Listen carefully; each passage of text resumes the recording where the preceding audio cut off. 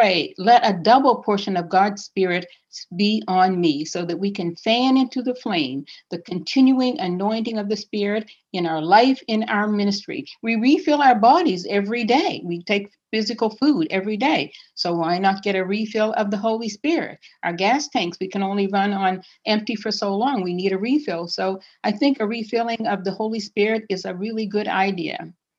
So in today's passage, Jesus is quoting the prophet Isaiah. Now, during Isaiah's time, the people had a form of godliness, but in their hearts they were corrupt. We all are familiar with that, the situation at that time. The people were engaged in religious ritual, going to the temple every day, fasting and listening to scripture readings, but they were neglecting the vulnerable and the oppressed. First, though, the first we hear is the prophet Micah warning the people. We hear God's heart of compassion and justice. And he says, God has shown you what is good. And what does the Lord require of us but to act justly, love mercy, and walk humbly with our God? And then in Isaiah, before we get to the passage which Jesus quotes, he says, is this not the kind of fasting I have chosen to loose the chains of injustice, to set the oppressed free and break every yoke? Is it not to share your food with the hungry and to provide the homeless with shelter? And when you see the naked, to clothe them? God was not concerned with religious ritual, but he was filled with compassion for the vulnerable and the oppressed.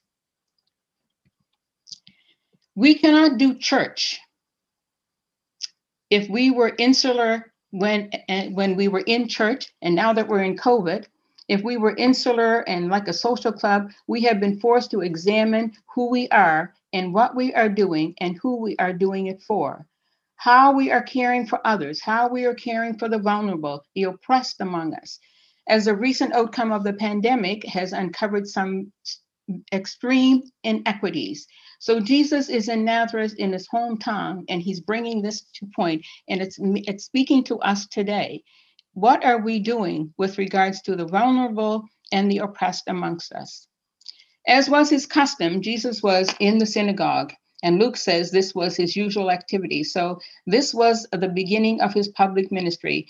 He grew up participating in public worship. His spiritual practice of engaging with God, God's word, and God's people had always been a regular part of his life. Now, I don't know if there are any younger students on the call today, but good habits are a vital, healthy part of our religious life. There was a time during my early university years at a non-Christian university. I was less consistent and never fell into anything nefarious, and soon returned to consistent fellowship while I was still very young. But I allowed school, my part-time job, and university and friends to consume most of my time. And also being a high achiever, that contributed to my so-called lack of worship time. But that's an excuse, not a good reason. So I have to own that. But again, for those that are attending, that was a non-Christian university, which is, again, not an excuse. But for those attending one today at Acadia, you have the advantage. So I would say, let it serve you well. You are here today. For those that may be here today, I continue to pray that God's word and God's people will always be a regular part of your life, and that nothing will come against you that will cause you to question your faith. When the synagogue attendant handed Jesus the scroll of the prophet Isaiah, Jesus read from Isaiah 61, 1-2, which is today's text. And when he finished, he informed everyone that the passage had been fulfilled as they listened. He was saying that the words were about him. Jesus was claiming to be the Lord's anointed one, the king who Israel had been longing for and finally come, although they didn't fully grasp his meaning. Jesus was quoting from Isaiah 61, 1-2, where the prophet Isaiah pictures the deliverance of Israel from exile in Babylon as a year of Jubilee, when all debts are canceled, all slaves are freed, and all property is returned to the original owners. But the release from Babylonian exile had not brought the expected fulfillment. They were still a conquered and oppressed people. So it is understood that Isaiah must have been referring to a future messianic age. So Jesus boldly announced, the scripture you have just heard has been fulfilled today. He was proclaiming himself as the one who would bring good news to pass. And so Jesus declares his mission right there. It was to preach the good news of God's kingdom to the poor. He had come to set the captives free, open blind eyes, set free the oppressed, and proclaim the year of the Lord's favor. Notice the types of people Jesus came to help: the poor, captives, blind, downtrodden. Jesus himself ministered to all people of all walks of life: the wealthy, tax collectors, the fishermen, beggars, people on the street. People of financial status have of no major concern to him. It didn't concern him. He looked beyond people's outward needs to their inward need and the poverty of their soul. And Jesus would speak to anyone who will listen to his offer of good news of the gospel. Often when we hear the word poor, we may think of finances. I know perhaps young people new to the faith may think that, but in the Bible, it is always about any area. Poverty is about any area of insufficiency in one's life. So we could be financially well off and emotionally poor. And I've come across people who have, as I've been ministering recently, that are financially well off and emotionally poor. And I say that in the sense that everything gets to a person who is emotionally impoverished. They're a slave to their feelings, easily angered and bankrupt, easily offended, and could be many things that take them off track. And so emotional poverty is a serious poverty. We also could be physically poor and have all our financial needs met. But the good news is that Jesus is anointed for every sufficiency, for our insufficiency. He is the sufficiency for every area of our lives. He will supply all of our needs according to the riches of his glory. And with all of the sickness, including in my family and some of the devastating sicknesses that I've come across in recent months, it doesn't mean that everything that we want, we will get, but everything that we need, we will have in Christ Jesus when we recognize that all that we need is him. We have the kingdom of God in our heart. Yes, even in sickness and in death, Jesus lived and died to the glory of God. And so that's why I can confidently say that he will supply all of our needs to the riches of his glory. Jesus also came to heal the brokenhearted.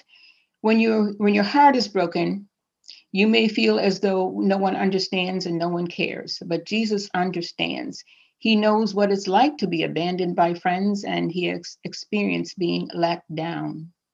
For that reason, he wants to heal our broken hearts. He also understands the sting of death. And so for those folks who are still mourning and grieving the loss of loved ones, he understands our pain, and he wants to heal our broken hearts. Many times our broken hearts are caused by things beyond our control. There's abandonment, there's pains of our past, there's rejection. Whatever it is, Jesus can mend our broken hearts. And in these times, I've found also that there are many people find themselves in a dark place and ask even, is life worth living? And the answer is always yes, because Jesus walks with us in those difficult places. And he says, give me the pieces of your broken heart and he will mend it. And I think of Psalm 23, yea, though I walk through the valley of the shadow of death, the Lord is with us. So Jesus will also bring deliverance, liberty to the captives. The Bible teaches that before we give our lives to God, that we were all held captive by sin. Jesus wants to release us from the spiritual bondage of our sin and any other vices we might have. We simply have to admit our condition, turn from it, and ask God to give us a new heart. And then we yield ourselves to the help and the power of Holy Spirit, and we will know true freedom. Jesus will set us free from whatever has us bound. And I thought of some people who are still living in tyranny, under the tyranny of terrible leaders. I think of our people in Syria. And yet, some of those Muslims who have become Christians are free, even though they are still in bondage. They are free because they are set free in their minds. And I think of the risk that they take in embracing Christ. It is amazing to see the faith that they have. But when Jesus sets you free, you are free indeed. The Bible also teaches that before we give our lives to Christ, we are also spiritually blind. And so Satan, who is the God of this world, has blinded the minds of those who cannot understand what his good message brings, the glory of Christ, who is the exact likeness of Jesus, the exact likeness of God. Jesus wants to open our eyes so that we can understand and respond to the gospel message. Jesus also speaks to the oppressed, those who are crushed with life. He understands our worries and our hurts, and he wants to lift our burdens from our shoulders. I think of the passage of scripture that says, get yoked with Jesus and he will help carry our load. It's a beautiful image of when we're yoked with Jesus, that we're no longer carrying the load alone, but he carries the load. We carry the load with him. So we are carrying it together. And finally, Jesus said he was anointed to declare that this is the acceptable or favorable year of the Lord. This originally referred to the year of the Jubilee. We all Bible scholars know this, but in this context, it applies to the eschatological fulfillment of Jesus's ministry. The year of the Lord's favor is another name for the year of Jubilee. Every 50 years, when Israel was instructed to set the slaves free and release people from their debt, as well as allowing them to return to their family property. One commentator illuminates that the Jubilee is a symbol of the social and economic liberation of God's people. The key, however, to understand the year of Jubilee is that it was inaugurated by the Day of Atonement, when the issue of sin was addressed. And so this commentator makes it clear that the spiritual transformation is the foundation for the legitimate social, political, and economic restructuring of society. Spiritual transformation is the foundation for the legitimate social, political, and social restructuring of society.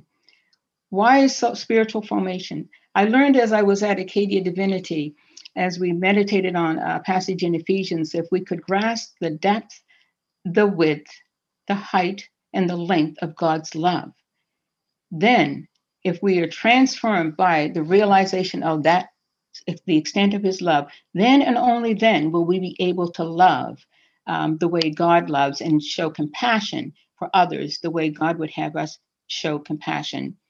That spiritual transformation only takes place when we are filled by the Holy Spirit. That is the work of Holy Spirit. Jesus' preaching then addresses both the content of the gospel, Jesus' coming death, his burial and resurrection and forgiveness of sins, and the scope of the gospel, the impact this good news should make on the issues of biblical justice, the equitable and impartial application of God's moral law in society. This is good news for those who are in economic crisis, the poor, and in political crises, the oppressed. The lack of care and concern, however, for the welfare of all was an affront to God and to Jesus. Jesus was concerned for the salvation of all, and he preached and he practiced justice and compassion. It was his message, it was his mission. Those communities with problems that we think are over there, far removed from our safe neighborhoods, are the very ones Jesus is concerned about. He is concerned about the salvation and the needs of these communities. His kingdom, however, has to come in our hearts. That spiritual transformation has to take place before we can have a genuine interest in those people who are other than our own small group. More important and even than the correct worship and doctrine is genuine compassion, Jesus is telling us, for the poor, for the oppressed, and for the helpless. We cannot be saved without faith in Christ, but our faith lacks sincerity if it doesn't reach out to others. As we talked about earlier, the people were being criticized for their fasting. And Jesus says that fasting can be beneficial spiritually and physically, but at its best, fasting helps only the person doing it. God says he wants our fasting to go beyond our personal growth to acts of kindness, of charity and justice and generosity. This kind of fasting will never get you anywhere with Jesus. You must humble yourself by going through the motions. He says you humble yourselves by going through the motions of penance, bowing your heads like reeds bending in the wind. You dress up in burlap and cover yourselves with ashes. You feel you call fasting and you call it fasting and you really think this will please the Lord. No, this is not the kind of fasting that I want. That was a passage from Isaiah. Jesus wants us to free those who are wrongly imprisoned, lighten the burden of those who are being oppressed, and to remove the chains that bind people. Share food with the hungry and give shelter to the homeless. Give clothes to those who need them and do not hide from relatives who need our help. Feed the hungry and help those in trouble.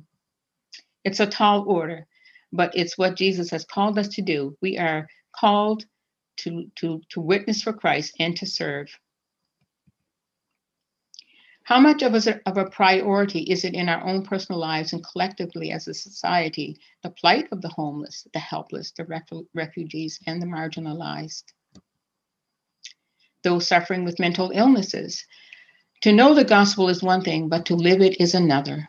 The gospel of the kingdom that Jesus preaches saves us from hell, but it should also save us for making a kingdom impact on this world through our good works that brings glory to God and benefit to other people.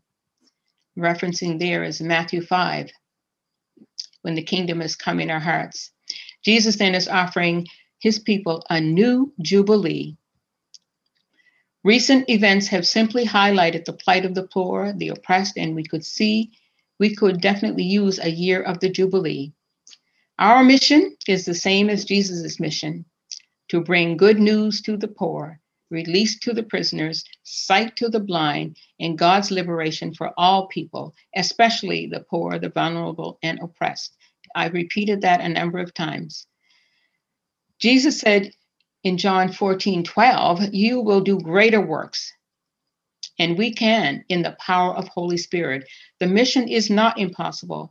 There is so much injustice,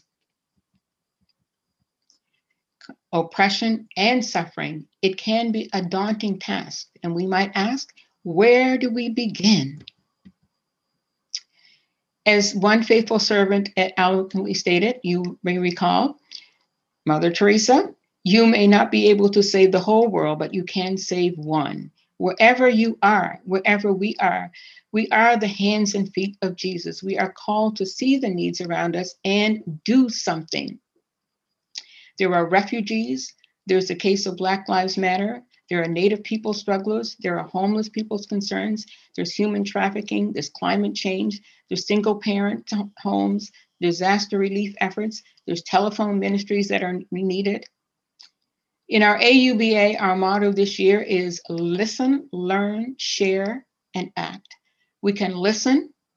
So as you and I pray, listening for God's direction and wisdom, we can also take initiative to be informed about the needs around us, not only Black Lives Matter, but all the needs that I've mentioned.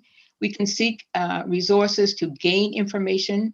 We can attend a seminar, virtual, be willing to make ourselves available to hear and understand the concerns of others, learn about other cultures and celebrate with them, share in their events, listening to their stories, and then act, because without action, nothing actually changes.